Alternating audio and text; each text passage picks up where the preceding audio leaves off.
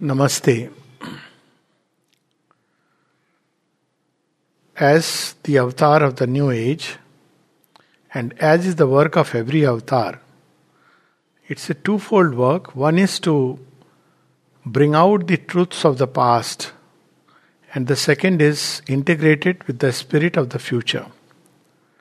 So, this is how we can look at the entire range of Sri Aurobindo's works. On one side, he brings out the great glory of the past through his numerous writings, right up to volume 20, which is, the Renaissance of India or the foundations of Indian culture. And then we see in the life divine, though in every work we see, even the Vedas, Upanishads, they are all connected to the future. The Gita, connected to the future.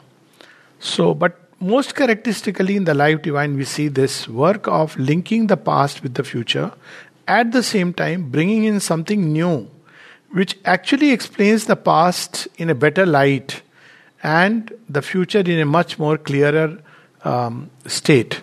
So, we can say in a certain sense that Sri Aurobindo is from the future. So what it means is that every time the human consciousness grows, it brings in a new light. And in that new light, we can look at the present, we can look at the past, and we can understand our relation with the world, with ourselves, and with God. That's what philosophy is about. It's about exploring the relations of man with the world around him, exploring the relation of man with himself, and exploring the relation of man with God. So these are the three basic things about philosophy. But ordinarily, philosophy hinges on a logical... there's a little difference between logic and philosophy, but by and large, it's a weaving or a climbing of thought towards higher and higher possibilities and ranges based on certain observations, or sometimes, even in its own right, thought can keep on extending itself in the mental world until it enters into a realm of abstraction. Well, if we are expecting that from the life divine, then that won't be correct, because Sri Aurobindo's, though the life divine not only is regarded as a monumental work of philosophy, in 1943 it was nominated for the Nobel Prize of Literature and by Francis Young husband. And that year, actually, everything was done. Even the Swedish Academy had accepted, but that year the prize itself was not given because the whole committee was disbanded. That's the time when the World War was going on, Second World War. It was closing towards its end, but it was also in its all fears. The whole world was in a fierce disarray. And then again in 1950, it was once again Sri Aurobindo was nominated both for literature as well as for peace. And again it was not accepted, which in a way is right, both from two perspectives. One is to put Sri Aurobindo in the galaxy of, either Nobel laureates or peace brokers, if I may say so. Sounds it's like actually to belittle him. When he was asked by one of the disciples that, sir, it seems the war is left behind in the past, this post 1944-45, of course. So it seems now with this new era of peace starting and war being left behind in the past of mankind, the dreams of the life divine are likely to get true. What do you say? And the master replied that my views, the life divine is not dependent on any war. If anything, my views are quite the contrary. Meaning thereby war may be, even if war is necessary to establish the life divine upon earth, of course not war as we understand, it will be so. And indeed, in a certain sense, this war is a constant process within us. We climb from the past to the future, and in that process we have to struggle with our own ideas, conceptions, ways of life. Then only we can move toward the future. This is one of the difficulties that people face reading Sri Aurobindo, particularly the life divine, especially those of us who may have had the good fortune or misfortune of reading a lot of philosophy. At least I had read plenty of it. And fortunately, when Sri Aurobindo came, by then it was all washed away in agnosticism. But otherwise, what happens? We have a conception. So all the time when we are reading the life divine, we are thinking, where is Shankara in it? Is it trying to refute Shankara? Is he trying to say something about Shankara? Because till the life divine, we see that he was established in the Indian setting as somebody who is the icon of spiritual metaphysics, physics and philosophy. So there are people who asked Sri Aurobindo, even one of his close disciples like Charu Chandra Dutt and some others who wrote a review on the Life Divine and said that, the Life Divine is he argues against Shankara's position, and though he takes things from it, develops further. And Sri Aurobindo says there is nothing of this kind. Besides, he clarified, while in India we do have the illusionist Vedanta of Shankara, but this illusionist Vedanta of some kind has been there all over the world. Plotinus, if you take the thoughts of Plotinus, or the world is a vanity of vanities, a dream which has, a kind of nightmare. So this idea that this world is a vanity of vanities, call it an illusion or whatever, has been there in the psyche not only of India but also in the world in some way, wherever philosophical thinkers have stressed their necks and minds and heads in some way or the other, but most prominently in India, of course, post-Shankara and post-Buddha and Shankara, had been deeply entrenched in the Indian mind and thought, which led to the progressive decline of India. But Sri Aurobindo is not at all basing himself on Shankara's philosophy or any philosophy. He clarifies. People try to find whether he's based on Hegel. They try to find, picking up just one sentence that Sri Aurobindo wrote, that it is based on Nietzsche. I have seen a book written on comparing Sri Aurobindo and Nietzsche. Now, Sri Aurobindo himself says that there is nothing of these influences inside me. If at all I have been influenced by anything, in his own words, it is the Gita and the Upanishads, and which we can obviously understand that. So, and in Life Divine, we'll see constantly from the Rig Veda, from the Upanishads, sometimes from the Gita, the quotes written before the beginning of each chapter. Of course, these quotes were found by A.B. Purani based on, I think it was Sri Aurobindo's suggestion, but based on that, these quotes were found which were considered appropriate at the beginning of each chapter. And some of them may go with it, some of them we have to look a little deep. But the important part is the chapters themselves, and they were written between 1914 and 1919, when the world was being ravaged by the throes of the First World War. And we see it's so interesting that when the world was sinking in a state of hopeless abjection to all kinds of violence, aggression, and leaving aside the First World War, look at what was happening in India, look at all over the world. Either there was a kind of atheism which was based on a complete materialistic outlook of life, positivism, imperialism, the communism of the Marxist kind, which completely denies the existence of any greater reality. During that time, during the war, it's literally like when there is dense darkness, Sri Aurobindo had gone into the darkness and was bringing out the sun which is hidden inside it. Sri Aurobindo, through the pages of the Arya, 64 pages a month. And when he was asked that, how did you think of writing? He said, there was never, 3 times never any philosopher in me. So, but why did he write it? He says, because I was left with this work to do, and suddenly mother's husband had started, apparently, it was at the mother's inspiration, but they left after 9 months of stay, of starting this whole initiative from June, 21st June to, we can say, 7 months, 8 months. So he says, I was left with the entire blessed thing to do it all alone, single-handedly. And because he did believe that, he says that it was my belief that you can turn the yogic power and the yogic knowledge into any direction. Therefore, I took up this challenging work of writing philosophy. Otherwise, he says, primarily, I am a poet and a politician. Both things he says. But the last thing that is there is philosophy. And yet he wrote wonderful philosophy. It's over 1100 pages of philosophy, printed pages of philosophy, which is one of the highest kind. If you look at the reviews that people gave at one point of time, even New York Times, now of course it is a very biased paper, but it wrote that it looks like he is moving among galaxies, from one galaxy to another, and seeing everything from that vantage point. So what really is Life Divine? It is philosophy and not philosophy. It is philosophy in the sense it describes to us in metaphysical terms in about this world, its relation with man and with relation to God. It is not philosophy. I'm quoting Sri Aurobindo. It's not philosophy in the sense, he said it is not strictly philosophy, because it's not just a straining of the thought to arrive at these conclusions. It is based on experience working downwards, using thought as a structure to reveal through what he has best described in his poem, Seer Deep-Hearted, page by page to the dim children of earth were given. So it is literally darshan, vision and experience, and that vision and experience and realization he has poured through a body of words.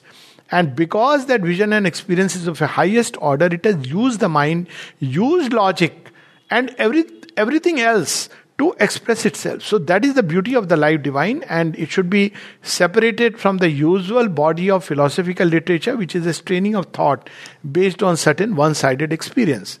And then, for example, he gives in one of his letters, famous letters, he says that I have never considered this distinction between this worldliness and otherworldliness.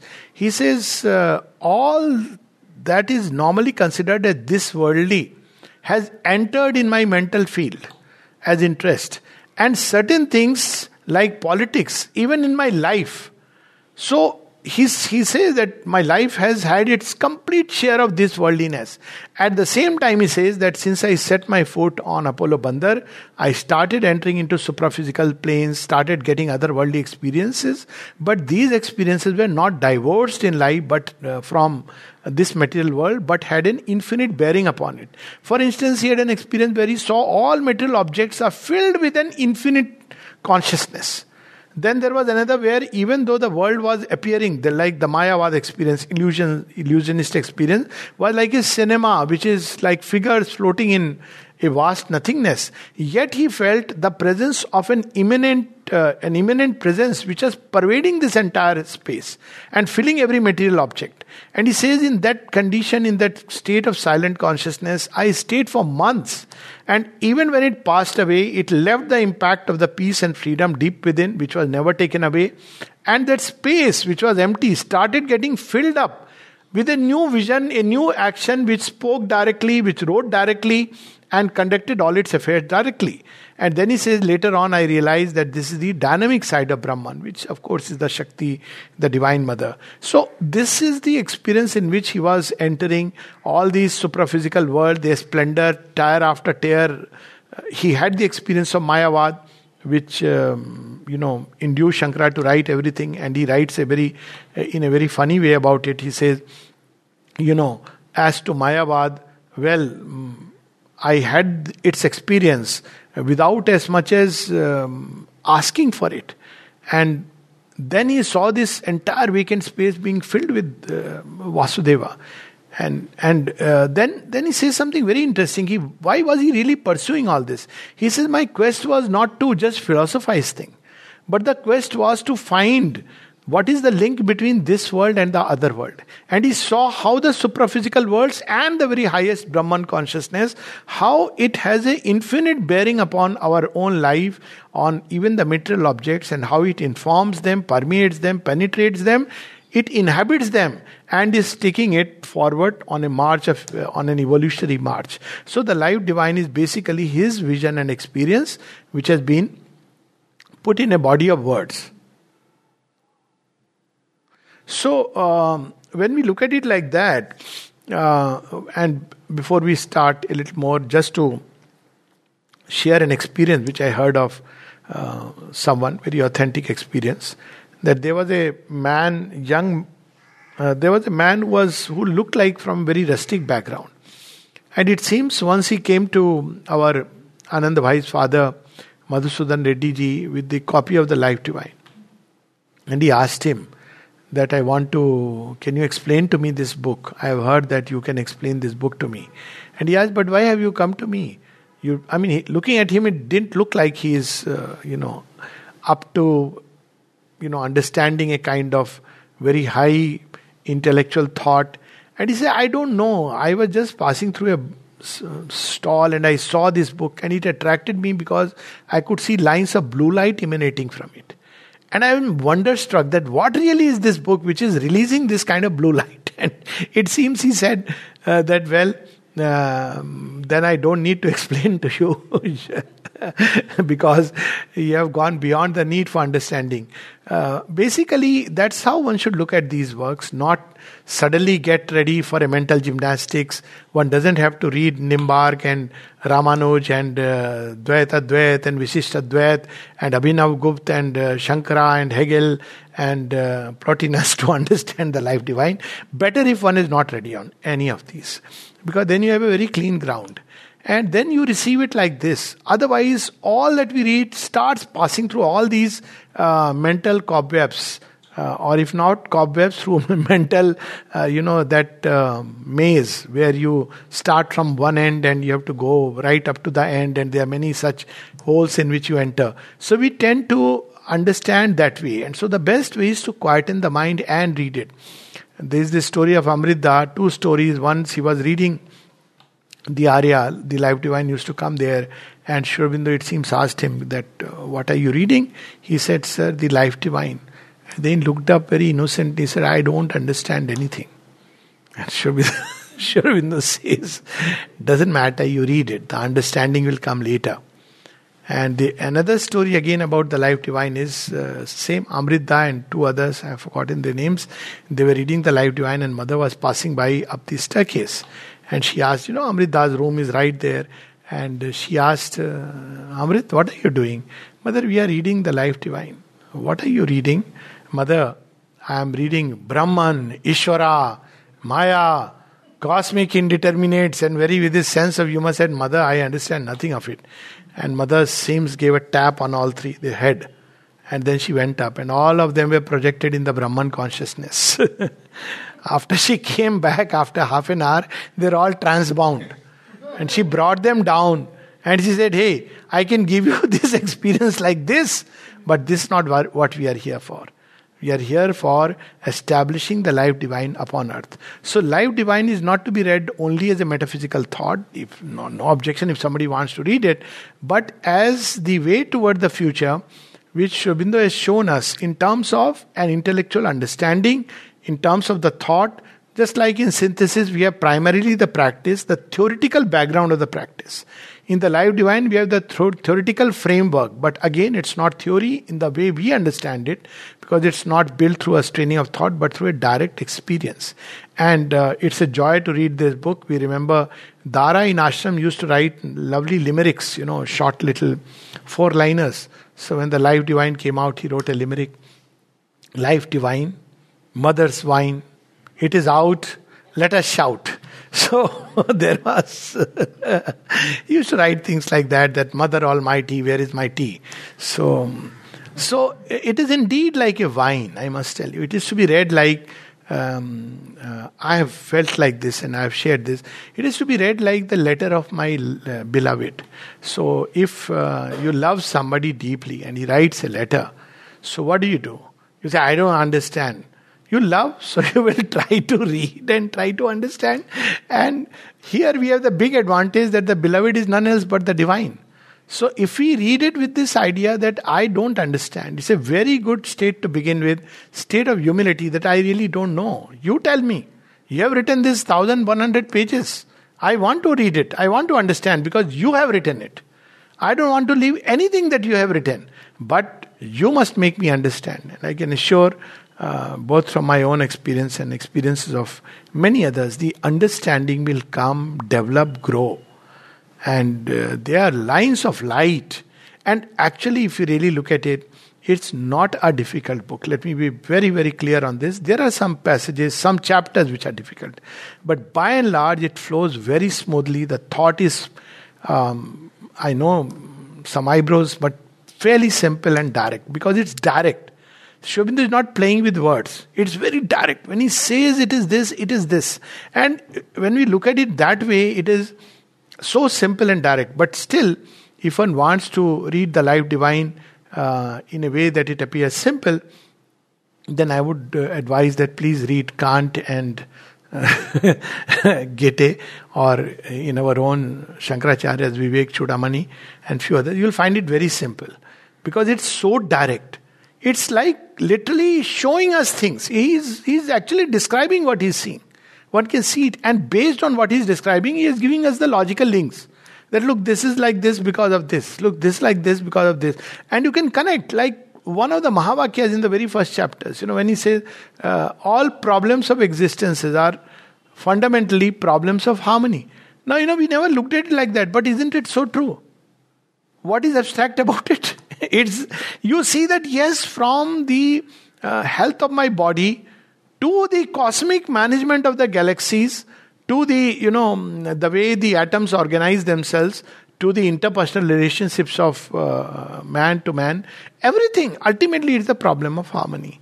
And then he would give us hope that it starts with a discord but ends up with a greater harmony, which makes it so simple, direct, clear, and we can connect it with our own experience of life. So this is the fundamental thing about the Life Divine, and of course it was written in two parts. It was released in two parts. It was revised extensively during the Second World War. So First World War was when it was born, Second World War when it grew up into its full stature. And it is Sri Aurobindo's wonderful gift to man. And as we can see, there are basically, you will see two books in it. The first book contains 28 chapters and the next book contains two parts where we again have 28 chapters. So it's a plan of 28 and 28. And in the first book, there is a description primarily of man. It follows in a way the scheme of the Gita, or we may use the word a scheme of Isha Upanishad. In Isha Upanishad, we see that though just 8 slokas, but there is a initial first 3 slokas which set the tone, then the next which develop upon it, then still further which develop further.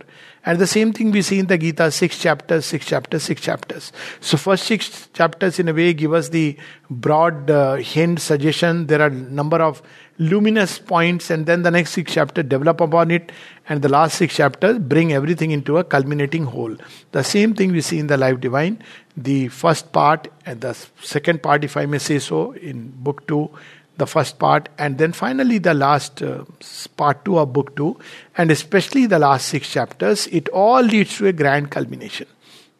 And as Sri Aurobindo's way of approach with life is that a teacher should, one, bring out what is already within. So it brings out, the best is that when we read the Life Divine, we begin to connect with, yes, that's it. So it's something so wonderful. At one point you feel that this is how you felt life, but you never knew. So he gives an expression to what deep within we really feel. Second part is that he says one must go from near to far. So again he takes us by the hand from the human aspiration. So first passage of the Life Divine is about what is human aspiration. What are we seeking? And in a way, the entire Life Divine is the fulfillment of this seeking. It's the entire journey of man from his first aspiration to the final stage where he'll be going, and all the intermediary passages in between. So let's see what is this very first aspiration which he speaks of.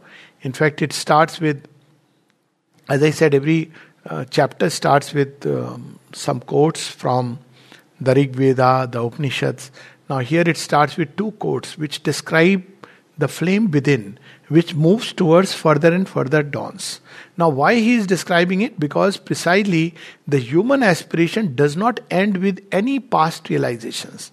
This is something very important, that it moves forward. This flame of aspiration within us, the human aspiration, will not cease. It's in fact, even when it has discovered the ultimate reality, it will not cease, but go further and further towards still greater and greater manifestations, because that is its purpose.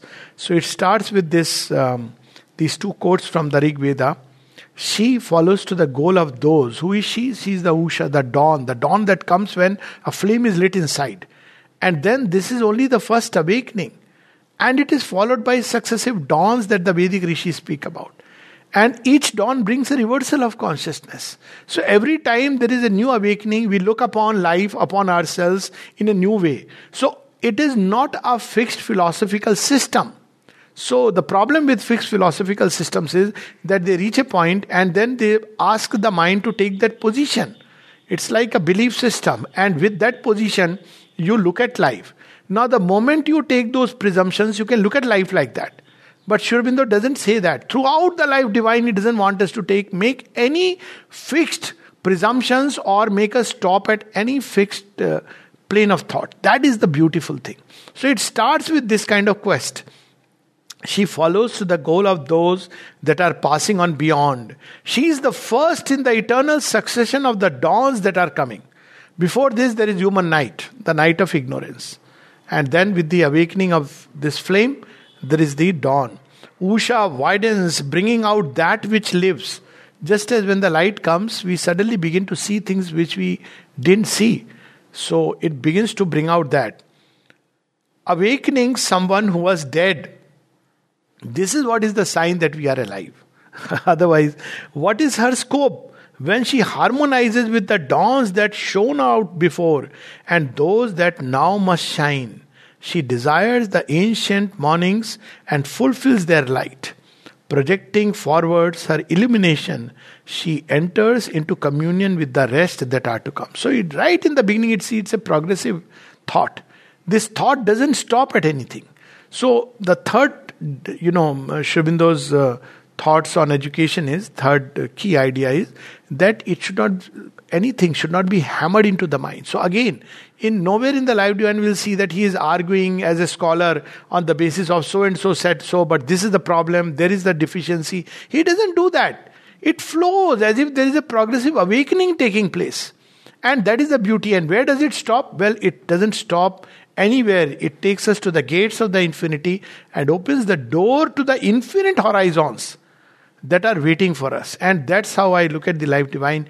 It's like once one starts it, frankly, one can't stop it. At least I had a very small, very interesting incident about it.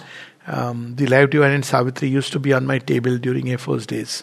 So once two people came and they had heard that I have some interest in spirituality, and that's how they understand. So they came and asked me that, "Sir, we have a Guruji and he gives this experience, that experience." I said, "It's not interesting to me, this experience and that experience. I'm not interested in that kind of thing. Yes, experiences come, that's fine." So he said, "No, sir, he'll be very happy if you come." He said, "Yes, I understand, but I won't be happy because I have not interested." He said, "Sir, what is your problem?" I said, "My problem is that I have these questions."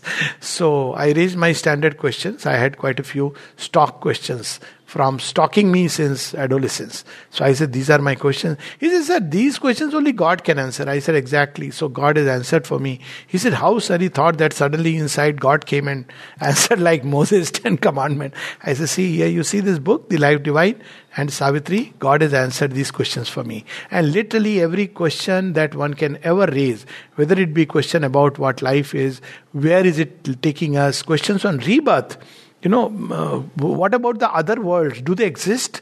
And if they exist, what is their bearing upon us? What really is God? What is this reality? Is it extra cosmic as we are told that God is sitting out there? Or is it immanent within creation? Or is it both and something else also? What really this cosmos is? Is there a mind which is dreaming out these various objects of creation, a cosmic mind? What is Maya? What is Ishvara? What is that primal state of indeterminate out of which determinisms proceed in creation? What really is supermind? The creator. How does it create? How does he create? Is it like arbitrarily that 6 days God created and 7th day he took rest? Or is there a way to understand the ways of the creator? And what is really knowledge? What is ignorance? What is evil? The problem of evil. Normally we see traditional theories turning it upon ourselves. God made this world wonderful. Man came and spoilt it. As if man was consulted before making the world. And as if man has such a say in it that the entire buck goes to man. So in Life Divine we see the divine saying that, well, I am the originator and the buck will stop with me. So he takes the full responsibility and full account. Nowhere have I found in any spiritual literature a ultimate reconciliation between the divine and the undivine. It is just, or this is the last reconciliation of thought. Everything else we can reconcile. But when it comes to reconciling between the divine and the undivine, it's very difficult. There is a real resistance. What is inconscience? What really is involution? How does evolution take place? Even to a person who is purely interested in scientific understanding, we will see a great meaning in it. Also, he puts everybody in its own place. Is there a sense behind the tendency towards illusionism? Is there a sense behind the materialist completely denying God?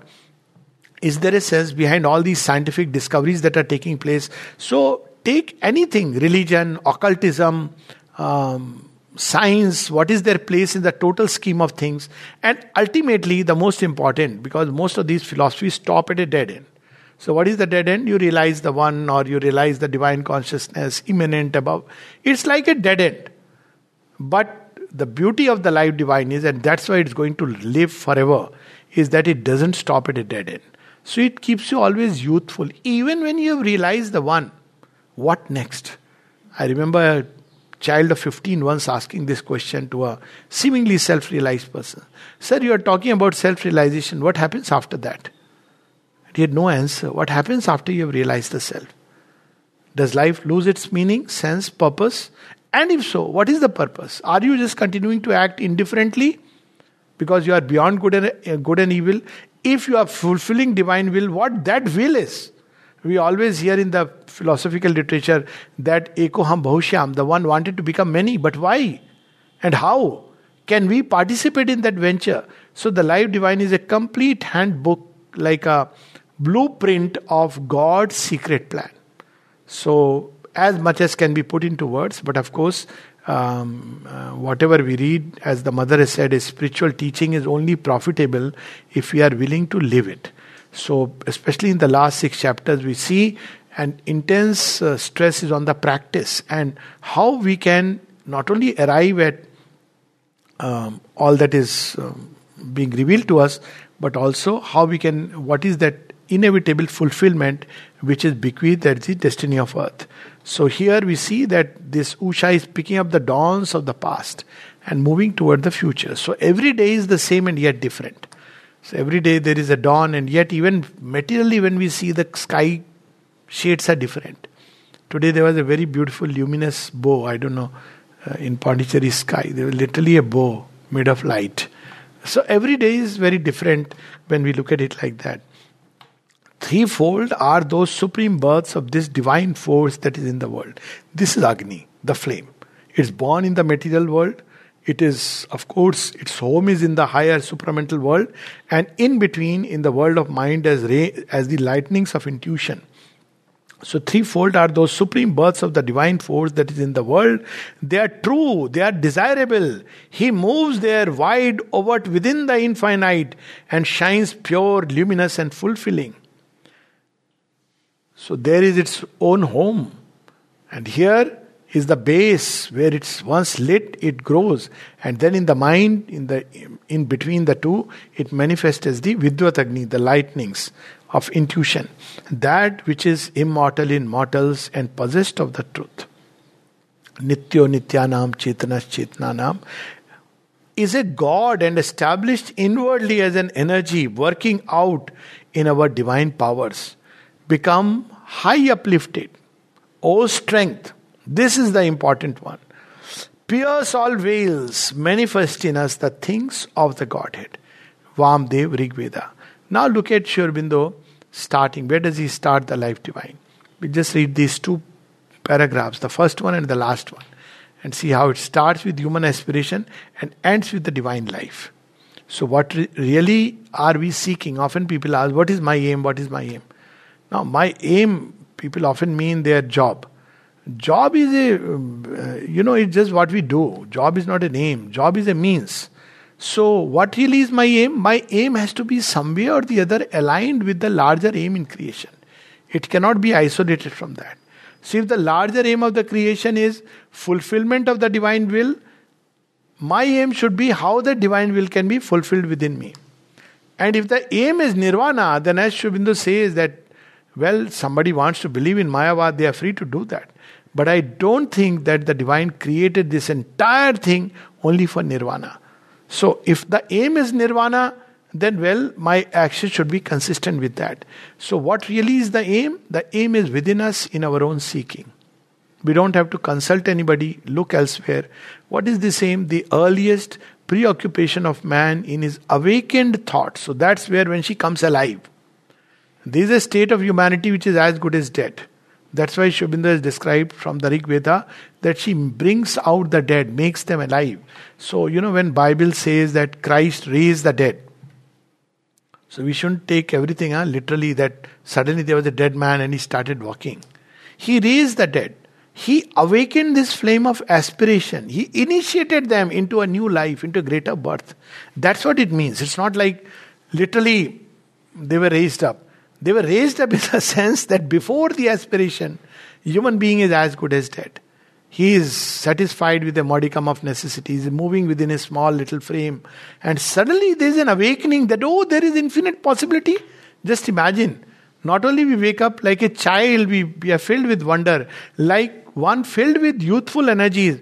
We are striving and seeking for the real and the unique. And like I don't like to use the word old wise man, but the wise man, each such illumination fills us with a new splendor and a new body, beauty and delight. So the earliest preoccupation of man in his awakened thoughts, and as it seems, his inevitable and ultimate preoccupation. For it survives the longest periods of skepticism and returns after every banishment, is also the highest which his thought can envisage. Now, very often people have this problem that Sri Aurobindo writes long sentences. Sri Aurobindo himself answered this. He said, because truth has to be presented in totality. And often I quote this sentence as an example of that, though there are much longer sentences. But here it is shown very beautifully. So he starts with this, all this is one sentence running into nearly 5 lines.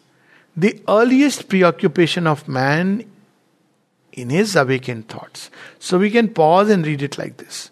So there is a comma there. So earliest preoccupation of man. What is the earliest preoccupation of man? We were told that man was a hunter. He was gathering food. Look at the difference. What a tremendous start. You see, very often when you go to watch a film or something, the start sets the tone. Normally you read books where how do they start? They start with, man was a hunter, gatherer of food. All that is behind, that's an animal humanity. The earliest preoccupation of man is awakened thought. Man is Manu, the thinker. If he is not a thinker, he is not yet man in his awakened thought. And as it seems, his inevitable and ultimate preoccupation. Look at how the inverted philosophy says man seeks only roti, kapda and makan.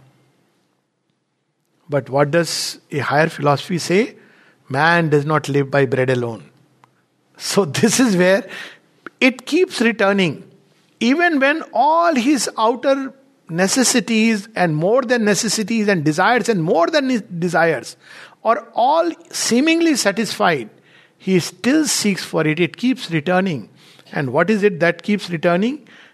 His inevitable and ultimate preoccupation. Again, there is a dash. For it survives the longest periods of skepticism and returns after every banishment. So we see now he is qualifying everything. What is the earliest preoccupation of man? Since his awakened thought. So he is qualifying that. And then he says it's his inevitable preoccupation. Why? Because it keeps returning again and again. Even when there are periods when it has been banished completely. There are periods, as I said, just 100 years back or 120 years back, when the materialist scientist had declared that, there is nothing like God and it's all nothing but matter and electron, proton, neutron energy. And we can explain the entire world based on that. And then came another material scientist said, hold on. There is something you don't know. And when they discovered it, they say, oh my God, our neat world has collapsed. And we have to re-explain it in a very new way. So it keeps returning after every banishment, skepticism and denial. Every banishment is also the highest which his thought can envisage. So this first preoccupation of man is the highest that he has ever envisaged. All else is in between. And what is that? He says it manifests itself as the divinization, as the divination of Godhead. It has to be divined within us. It's not a technique through which divination, there is God within us. It's an intuitive sense within through which we divine that there is a a Godhead within us and we approach Him, divination of Godhead. The impulse towards perfection, the cause of, source of so much, stress and strain in life. Because the moment we develop at every level, we want perfection. It's inbuilt in human nature. Lot of conflicts are only because of this. Often because we want my partner to be perfect and the partner wants I should be perfect. But both of them want, according to their idea of perfection, that the other person should be perfect. But this is a subconscious yoga. Truly speaking, we are seeking a perfection.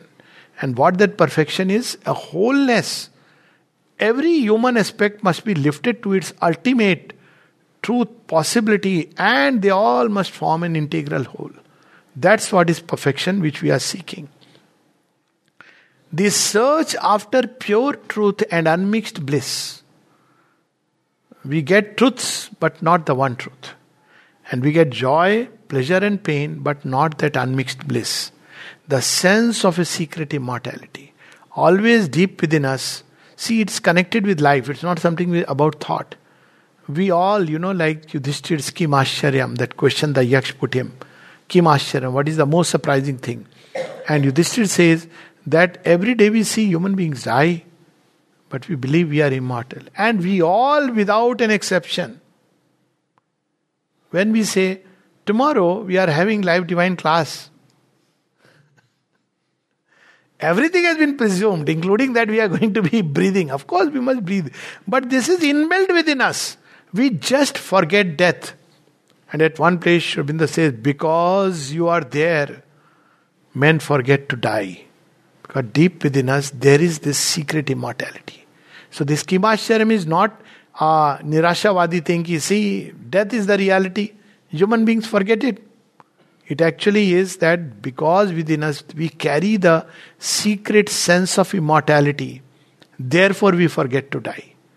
We live as if we will live forever, and we act as if we live forever. Of course, under the shadow of death it comes as a spur and whiplash. The ancient dawns of human knowledge have left us their witness to this ancient to this constant aspiration. We read the Vedas, the Upanishads, of course in other literature also. We see this sense of immortality when we read some of these Greek literature, Gilgamesh, the Epic of Gilgamesh. It's very fascinating story about search for immortality. If you see some of the Egyptian legends, we'll see that they are describing Lord Vishnu. Almost even the terms are very simple. And I have this, this is of course my own idea, it may not be. So, idea means based on some kind of that there is a god called Nilesh. Now, who is Nilesh? Nilesh is the Lord Vishnu, and Nile, today we call it Nile. So, this entire civilization there, which was developed upon an idea of Lord Vishnu, the Aditya, and we have this god Ra, who is none else but the sun. So we have this everywhere, this seeking, ancient seeking. Now, was it primitive? Well, if it was primitive, everything primitive has gone, but the seeking, if anything, has come back redoubled in man. Has the seeking gone away? No. If anything, this itself is the proof that there is something which exists.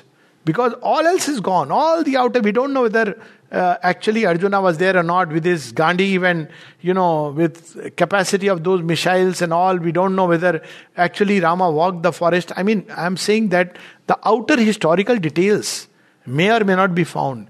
But the seeking is the same, which we see the Vedic rishis when they chanted in Brihadaranya, Asado ma sadgamya, tamso ma jyotirgamya, mrityor ma amritam gamya. It is still the same. It has survived the entire onslaught of civilizations. So here it is that this comes back. The ancient dawns of human knowledge has left us their witness to this constant aspiration.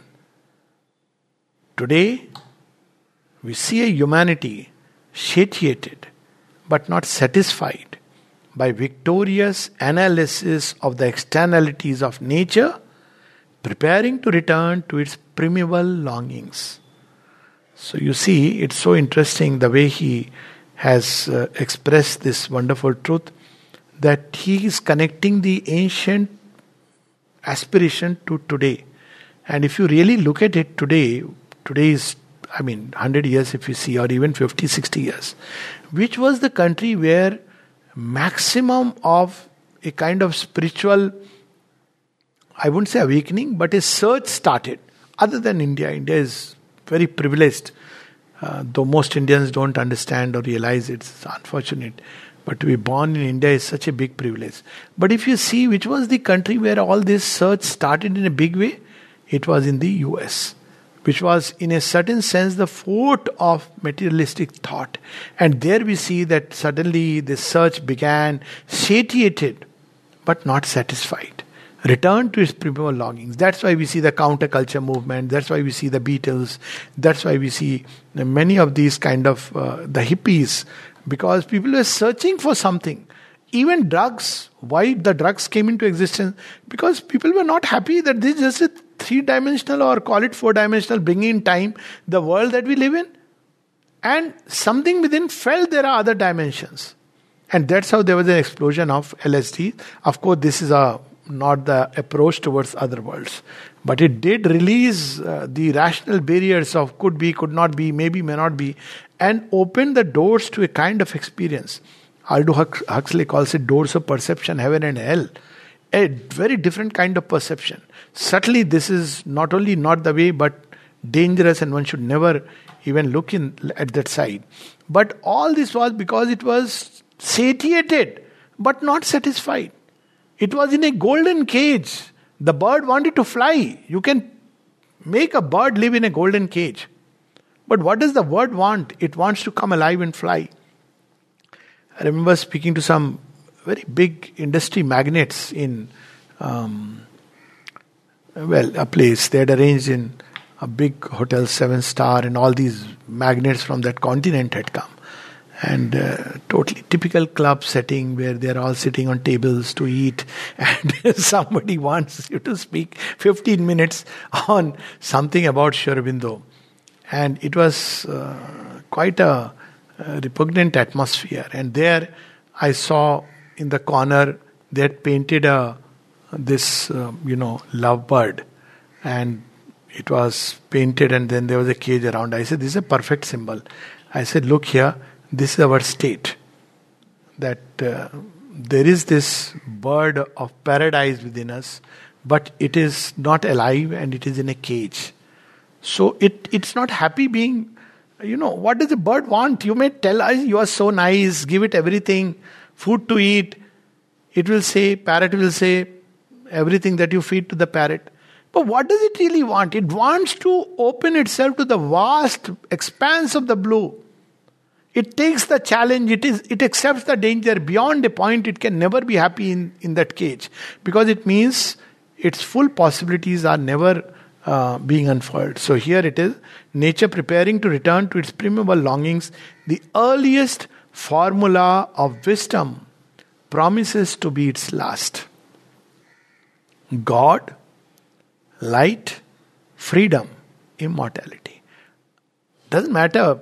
God is a word. We may not use the word God. We may not even use the word divine.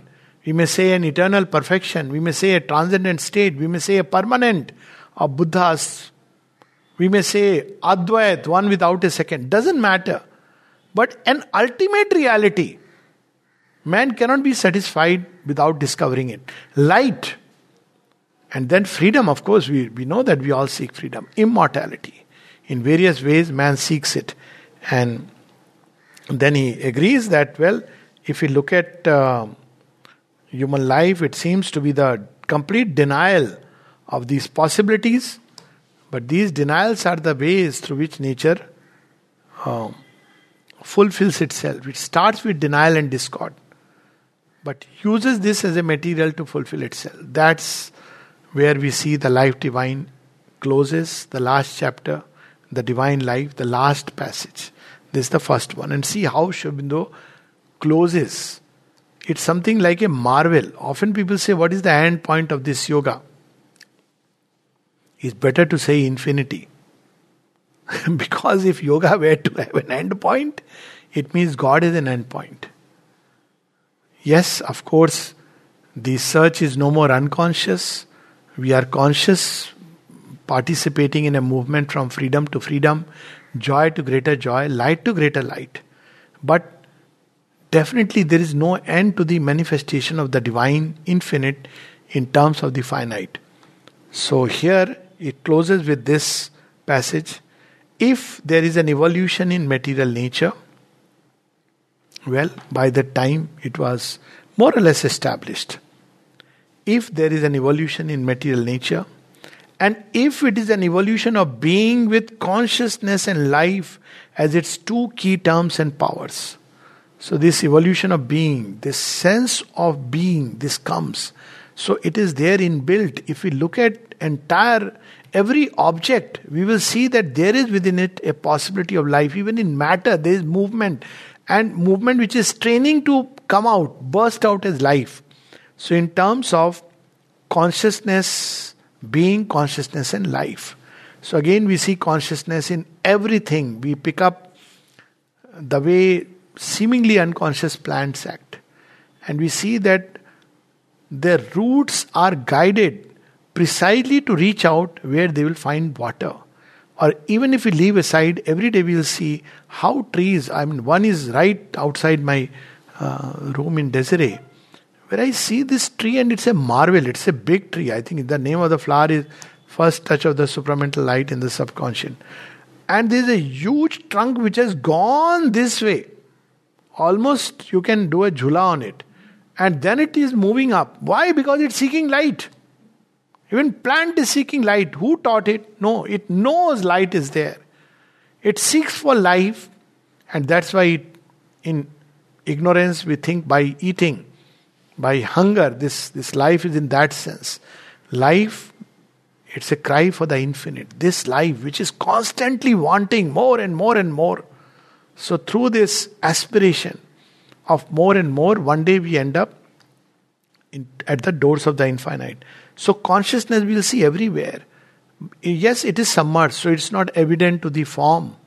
In human beings, it begins to open itself to the possibility of conscious awareness of this which is expressing itself. As its own key terms and powers, this fullness of being, fullness of consciousness, fullness of life must be the goal of development, towards which we are tending and watch, and which will manifest at an early or later stage of our destiny. So, the goal of the yoga is the same as the goal of life. Not self-annulment, but self-fulfillment. What a marvelous change and refreshing change. Otherwise, this world-negating philosophy where everything, and the worst about this world-negating philosophy is you live with either a hypocrisy or a contradiction in thought. So I've often asked people who go to listen to this world negative, all is Maya, all is Maya. Yeah, then I ask them that, tell me honestly, if you really believe in this, why don't you just, abandon everything and go towards it? That's what they are teaching, that it's all Maya. It's an illusion. If you are convinced about it as an illusion, why you want to be in the grip of illusion? But that's where we have missed the aim of God in the world. But what that Maya is, we'll talk later when at the appropriate place. But the purpose of life is self-fulfillment. There is a hunger for the infinite in man. But in ignorance, he tries it horizontally. By objects, by devouring, by greed and hunger, that is death. That's how the Upanishad puts it. But in the right way, by opening itself to the infinite, we can fulfill itself. But all that the life divine will reveal to us. But to start with, he gives us something so beautiful, that the aim of life is to fulfill itself, and it can only fulfill itself by discovering and bringing out the divine which is hidden behind life. The origin of life is divine, not some ignorant titan or asura has made it. Its origin is divine, and therefore its destiny is to become divine. In between is all the different types of levels through which life climbs. So it's our destiny. The self, the spirit, the reality that is disclosing itself out of the first inconscience of life and matter would evolve its complete truth of being and consciousness in that life and matter. So if life has climbed from the void to man, already in man we can see glimpses of the sage and the saint and the seer. That means it is our inevitable destiny to become that in all the completeness and fullness. That is the logic. It would return to itself, or if its end as an individual is to return into its absolute, it could make that return also, not through a frustration of life, but through a spiritual completeness of itself in life. Because the goal of divine body was, Sri Aurobindo foresaw it is a far off goal. So he says that to some it may be a fantasy, but divine life is possible right away. Divine body is a much longer process. So that's why he said even if there is a return, it should be through fullness of being, not through an annulment, not through an impoverishment, not through a constriction. Our evolution in the ignorance with its checkered joy and pain of self-discovery. Look how he connects it with us. He's not just saying our evolution in ignorance is toward that. Look at it, with its checkered joy and pain of self-discovery and world discovery, its half-fulfillments, its constant finding and missing is only our first state. What a beautiful way he is describing us. We think we have found and we lose it. We think, oh, this is the one for whom my heart has waited for long, and it's taken away. But in each of this and through each of this, we are moving towards a greater and greater state. It must lead inevitably towards an evolution in the knowledge. Right now the evolution is in the ignorance. And will, pass beyond a critical line, after which the evolution will be in the knowledge, a self-finding and a self-unfolding of the spirit. When the spirit knows itself within each, and it unfolds itself through the instruments and the process of nature, and the individual is a conscious participant in that process. A self-revelation of the divinity in things, in that true power of itself in nature, which is to us still a supernature. So all our nature is a preparation to manifest the supernature, meaning thereby that there are unknown powers, unknown possibilities, unknown capacities, still asleep in what we today call as nature. Ordinarily, when we call nature, we think about only this which is manifested. But nature itself is advanced. The nature of a material object, a stone, is very different from the nature of man. Meaning thereby, within nature was an involved Godhead, which was expressing itself through nature. So nature herself has developed. Stone cannot think, but human beings can think. But using the same material. The gene cannot think, but human beings can think. So it uses, nature itself is tending towards a supernature. And the dreams of today are going to be the realities of tomorrow. Closing with these two lines from Savitri. Today's our gods pick and choose as its future base today's impossibilities. The impossible, earth's winged chimeras are truth's steeds in heaven. The impossible, the sign of things to be. So the rest is all the journey of the life divine, starting with human aspiration to reach this state of complete self-fulfillment with a capital S, or to put it another way, the divine fulfillment in creation, of which man is meant to play a critical and crucial role. So that we will read as we go through the 15 or 14 classes. Thank you. Thank you so much, Alokda, for this wonderful lecture. You explained very beautifully and in brief the entire corpus of the life divine. You started by saying that the work of Sri Aurobindo connects the past with the future, and in that process, he also brings something new. And that Sri Aurobindo himself refuted the idea of being influenced by Hegel and Nietzsche, and that he used to say constantly that if at all he was influenced by something, it was by Gita and the Upanishads and not by the Western philosophy as such.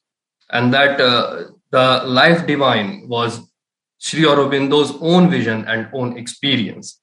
And that Sri Aurobindo used very long sentences because he believed that the truths must be presented in totality. And you made also very important points that because there is a secret sense of immortality within us, and because of this we forget at times that this body has to die and we live as though we will have to live forever. And that many civilizations have gone, but the seeking for the truth and perfection has survived, and it is still the same as it used to be before the entire onslaught of human civilization. And then you also mentioned that the goal of yoga is the same as the goal of life, and which is not self annulment but self fulfillment. And you ended with saying that the dreams of today will be the realities of tomorrow. So thank you so much, sir. And I would like to ask the audience if they have any questions, they may go ahead. Yeah, Mananji, please. Am I audible? Yeah, please. Yes, please. Yeah. Okay. Namaste, Alokda. Thanks for the very nice introduction. My question is around truth being simultaneous and that being a critical learning and practice that maybe the society needs right now, because we are so used to an either or binary kind of a mindset, and it's quite difficult to see it impartially, and then there are entanglements from, say, the vital and physical parts also. So, like in the Ukraine conflict, for example, right, nothing is black or white, and even most of the discussions that we have in India, again, there are lots of elements. So, how important is it to use this, stress this in our education and in our conversations, this nature of truth being simultaneous? Because I mean, that kind of a poise resides in the higher ranges of the mind, and isn't that an urgent need right now for the collective? Yes. Yeah. So, thank you. So, yes. So, not only simultaneous, truth being simultaneous, but I would rather say even their interconnectedness. So, one is the vastness, the, Satyam, Brahatam, which is truth is simultaneous at many levels and layers, and one can see different sides and standpoint, but also rhythm. So it's important to understand their interconnectedness. And in the education level, it's only possible. I quite agree that binary way of looking at it is rather now it's going out of fashion. But what is replacing is lateral thinking. That's okay. That's like opening a door. What is important is to train the mind towards a more global and synthetic outlook. So in a certain sense, basically debating is a practice in that if you look at it in one way. So at least I remember as I used to love debating, but I would want to take a position which is not my favorite one, because it trained my mind to instinctively just to see that can I look at it from a completely different standpoint. So I think if we can learn to have a synthetic thought wherein, and Mother speaks of in education as to mental education, that one of the highest capacity of the mind, just before the last one of course is to concentrate and enter into silence, is the ability to synthesize thoughts. So different kinds of thoughts, the truth of Mayavad and the truth of, let's say, Sri Aurobindo will do that, materialism, as well as the truth of the self-negating ascetic, the truth of democracy and the truth of capitalism, the truth of dictatorship. All these are different truths which extend like fingers from one reality in which they are unified. Here they appear as divergent and different. So ultimately, the more we rise in consciousness, the thinking does become global. Right now it's linear and therefore binary, because linear is always moving from one point to another. But if a global view, and that yes should be there in education, one way, as I said, is to take up two opposites and find the synthetic thought. One exercise I used to indulge in, I would often ask this question, the sun rises from the east, and I would say, are you sure? So I'm not going to give the answer. I said, what if I say that the sun rises from the west? So think about it. So it was a way to just challenge the mind. And one of the ways that I found best ways to challenge the mind and come out of binary thought is mystic literature. In fact, in general mystic literature, thoughts of Rumi, for instance, they'll completely challenge the mind out of the typical mindset in which we are either or, good, bad. But best for us is Sri Aurobindo's aphorism. They completely shake the mind out of its binary outlook. Like you were mentioning about the war. You see, Sri Aurobindo at one point says, when Europeans wage a war, it is something like righteousness. When Asiatics do it, it's a massacre. So he says, mark the distinction. So we must learn to look at every angle and different sides of truth. I'm talking about mental level. At a spiritual level, highest level, it's all self-evident, so there is no need. But even then, it must express itself in a language which is complete and comprehensive. So quite in agreement with that. And education system, I think they are in some way trying it. Probably they should incorporate. Yeah. Yeah, Nilimaji, please go ahead. Namaste, Alokda. Wonderful, Namaste, as always. You briefly touched on a subject. I think you were referring to the use of plant medicine these days for going through, say, trauma recovery, and it's become so widely available. Marijuana as a medical thing, and so on.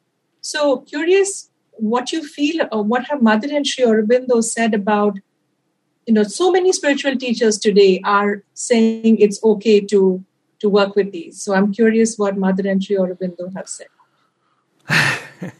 Well, with regard to, plant products is one thing. There are synthetic products also. So, like Ayuska, which you are mentioning right now. So the problem is that, yes, on one side, they can and they do, like Coleridge. So they may open a kind of door which is otherwise very tightly shut, because we are shut in the box of reason and analysis. So we don't perceive many things because reason says they don't exist and our senses say that they are not there. And therefore they open the door.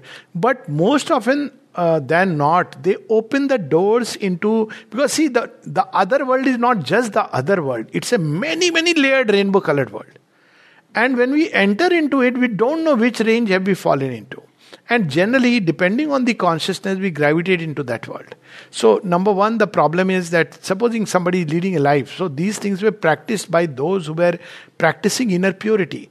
And with inner purity and tapas, one really didn't need this aid, except maybe sometimes as a very small, creating a little opening. But the big problem is that without that state of inner purity, somebody is leading a life which is, by purity I don't mean just moral purity, etc., but something else. So, if this door was opened suddenly, one is living with greed, fear, anger, and one opens the door through the intake of these drugs, 99.9% will be projected into the lower vital worlds. I've seen this with patients, clients who have come to me. So it's definitely very dangerous. And in that 1% in whom maybe 0.1%, the door may open. No doubt about that. As I said, Coleridge Kubla Khan is one example. But is it real? It's called as Kashta Samadhi in the Upanishads. But is it really worth it trying that? Because given the risk of the contours of the other worlds, which are very, very, they are intermediate world where death walks wearing the robe of deathless life. So one should be very careful trying out these things. Third, the goal is never otherworldly. See, that's the beauty. The goal is to integrate the divine, which is beyond all the worlds and yet is in all the worlds, with this material life. So our feet should be like, to use the Vedic image, one like the swan whose one feet is on ground and the other is in the heaven. In between is all the intermediary world. In the Vedas, there is something which comes in one of the passages in the Life Divine as one of the quotes, that you will find truth only at two places. One is above, in its own home, and the second is in matter. In between, in mind and life, you don't find it, because they are all mixtures, they are all half-truths. So, half-truths can become very dangerous because we lose hold on this reality and not find the other. But yes, there have been experiments, at least in the Western context. What these things did was that because yoga and all this truth of yoga, they caught it very often with the wrong end. So these things came up and they did that much good that they opened the doors to alternate perception. So they broke this mental barrier that matter is the sole reality. To that extent, yes. But with regard to cannabis use in especially CBD in chronic pain and all, that's a different thing. And I have a feeling it acts through mechanisms other than what we normally understand. But that's a little more technical subject, but I do believe that pain sensation, like everything else, is like a habitual response of the body. And if you can turn it away from that, you can cut it down. I practiced it, but without taking without taking cannabis, and it's possible to cut the pain from the spot right up to the head while it is traveling, purely by stilling the consciousness. But it's very difficult to do it if pain is anywhere around the head, in the eye, the tooth, because very close, the passage is very short. But much more easy to do it in the limbs and extremities, or even in the abdomen, to an extent in the heart, though even there the nerves are very active. So there are other ways, safer ways, better ways, and which help us grow into yoga. So I would rather recommend that. But if somebody wants to use CBD oil, is now available in some countries off the counter, so it's fine. Thank you. That's my, what you said is what I would say to people. And yet there is such a, from healers out there, saying if it can heal trauma that's been stuck, when nothing else has been working, then, the shamans have been using it for centuries. So why is it being given a bad rep? But thank you. Thank you for your answer. So just one related question on this theme, if I may ask.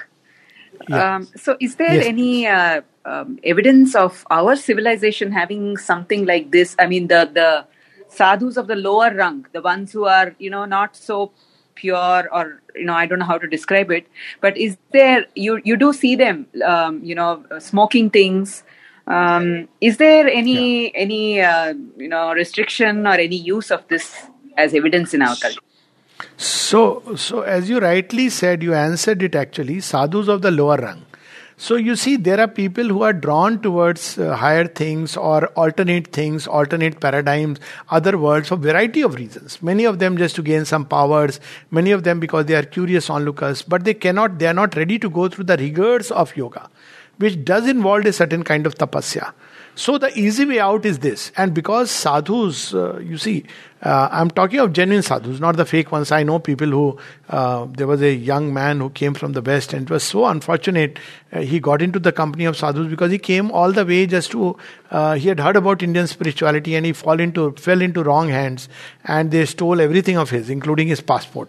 Passport to chhod dena chahiye tha. Lekin, but this is the state. So I'm not talking of them, but I'm talking of that there are genuine people also, genuine in the sense that they are mendicants, to use that word. So what happens there is that they break free from the social norms. So, normally these things are held back by the social taboos. So in a society, they are not allowed. So when man comes out of that norm, he can awaken to both the God in him as well as the Titan. There is no kind of bondage or restriction on a sadhu's life.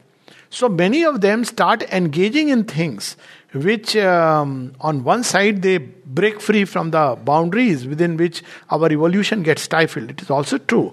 But when you break free from the boundary, you don't necessarily fly. Most of them gravitate. So there is definitely evidence in more modern times, certainly, though there is a mention of caste samadhi in 6 types of samadhis, and one of them caste samadhi, which is supposed to be apparently through the uses of certain drugs. Of course, people talk about in the Vedic time somras, which is extracted from the barley.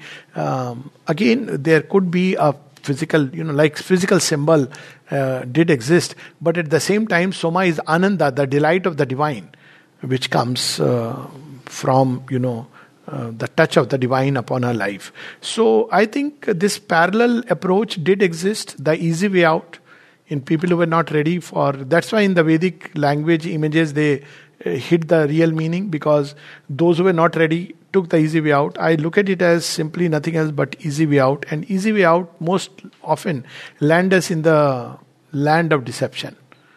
In what Sri Aurobindo calls as the valley of false glimmers, where you may get even some powers, because when the doors are open, one may enter into even these lower vital worlds where there are powers. And if one is seeking them, but this is a total deceptive approach. It's very dangerous and disastrous. But I know of people who do it. That is also true. And they quote it to tradition. For instance, there is a kind of tantra, the left hand tantra. In Ujjain, you will find everything. Vedanta schools, you'll find Tantra. It also has right hand, left hand, every kind of Tantra, and also, of course, Mahakaleshwar. So, Jyotirling, you have Shakti Peeth because Mata Sati's part had fallen there, and Sandipan school where Shri Krishna studied. So, there they have a Bhairav Mandir which is dedicated to the left hand Tantra. So, there to the deity Bhairav, they actually offer alcohol.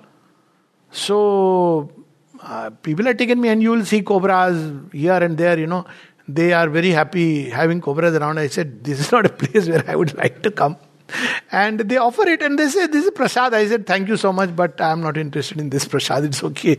And then there is nearby a river where actually there are tantric yogis who drag half burnt dead bodies and eat it. Eat a portion of flesh. Now, there is a truth behind it. Now, the truth is that when Sri Ramakrishna was practicing Tantra, he was told that you have to get rid of every jugupsa. Jugupsa is shrinking. Shrinking means you cannot enter into the vastness. So, Sri Ramakrishna said, I can't do all this, that you have to eat flesh and all that. So, they told him, okay, you have to taste the vistha, which is the human excreta. And if you can taste it, it breaks your mental formation, the jugupsa. So he just tasted that to break that formation. So to that extent, these things are practiced to break very strong formations. And that's what we see. That's why probably the youth of today takes to these things, because there is in them this urge to break from the rational, standardized scheme of things. Sri Aurobindo describes it in Savitri in Kingdoms of the Greater Mind. The lesser mind, the little mind, where toward the end they want to break free. So they try these things. But this is not the path. They need to be educated that this is not the way to go about it. So there is a kind of parallel tradition, which we don't know since when. People quote it like barley plant for soma. But that's not the truth that is really revealed in the real scriptures. The Vedas don't speak about it, but this is one of the interpretations people have drawn, and I draw a parallel just for one more moment, is in Greek mythology. So in Greek, not mythology, in Greek mystic literature, we had these Dionysians.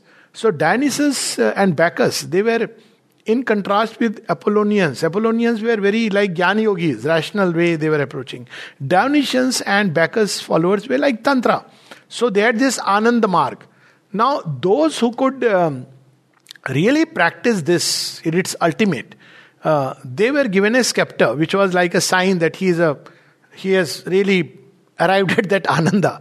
But later on, drunkards started using it.